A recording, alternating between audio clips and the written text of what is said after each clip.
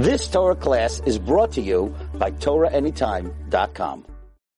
Okay, I remembered the last time I was here, the name of this tzaddik, and I couldn't verify whether he was in Livorno, but here he is, Rebbi Yehuda Saraf.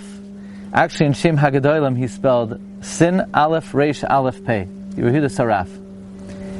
Who is he? He's a Talmud of Reb Zrachi Aguta. He learned by him in Egypt. And he's mentioned in the Get Pashut of Maram ben Chaviv. Then he comes to Livorno. And he's the Rebbi of the Pri Chodosh. He's the Rebbi of the Pri Chodosh, Rebbi Yehuda Saraf. So he's in Egypt in 1660.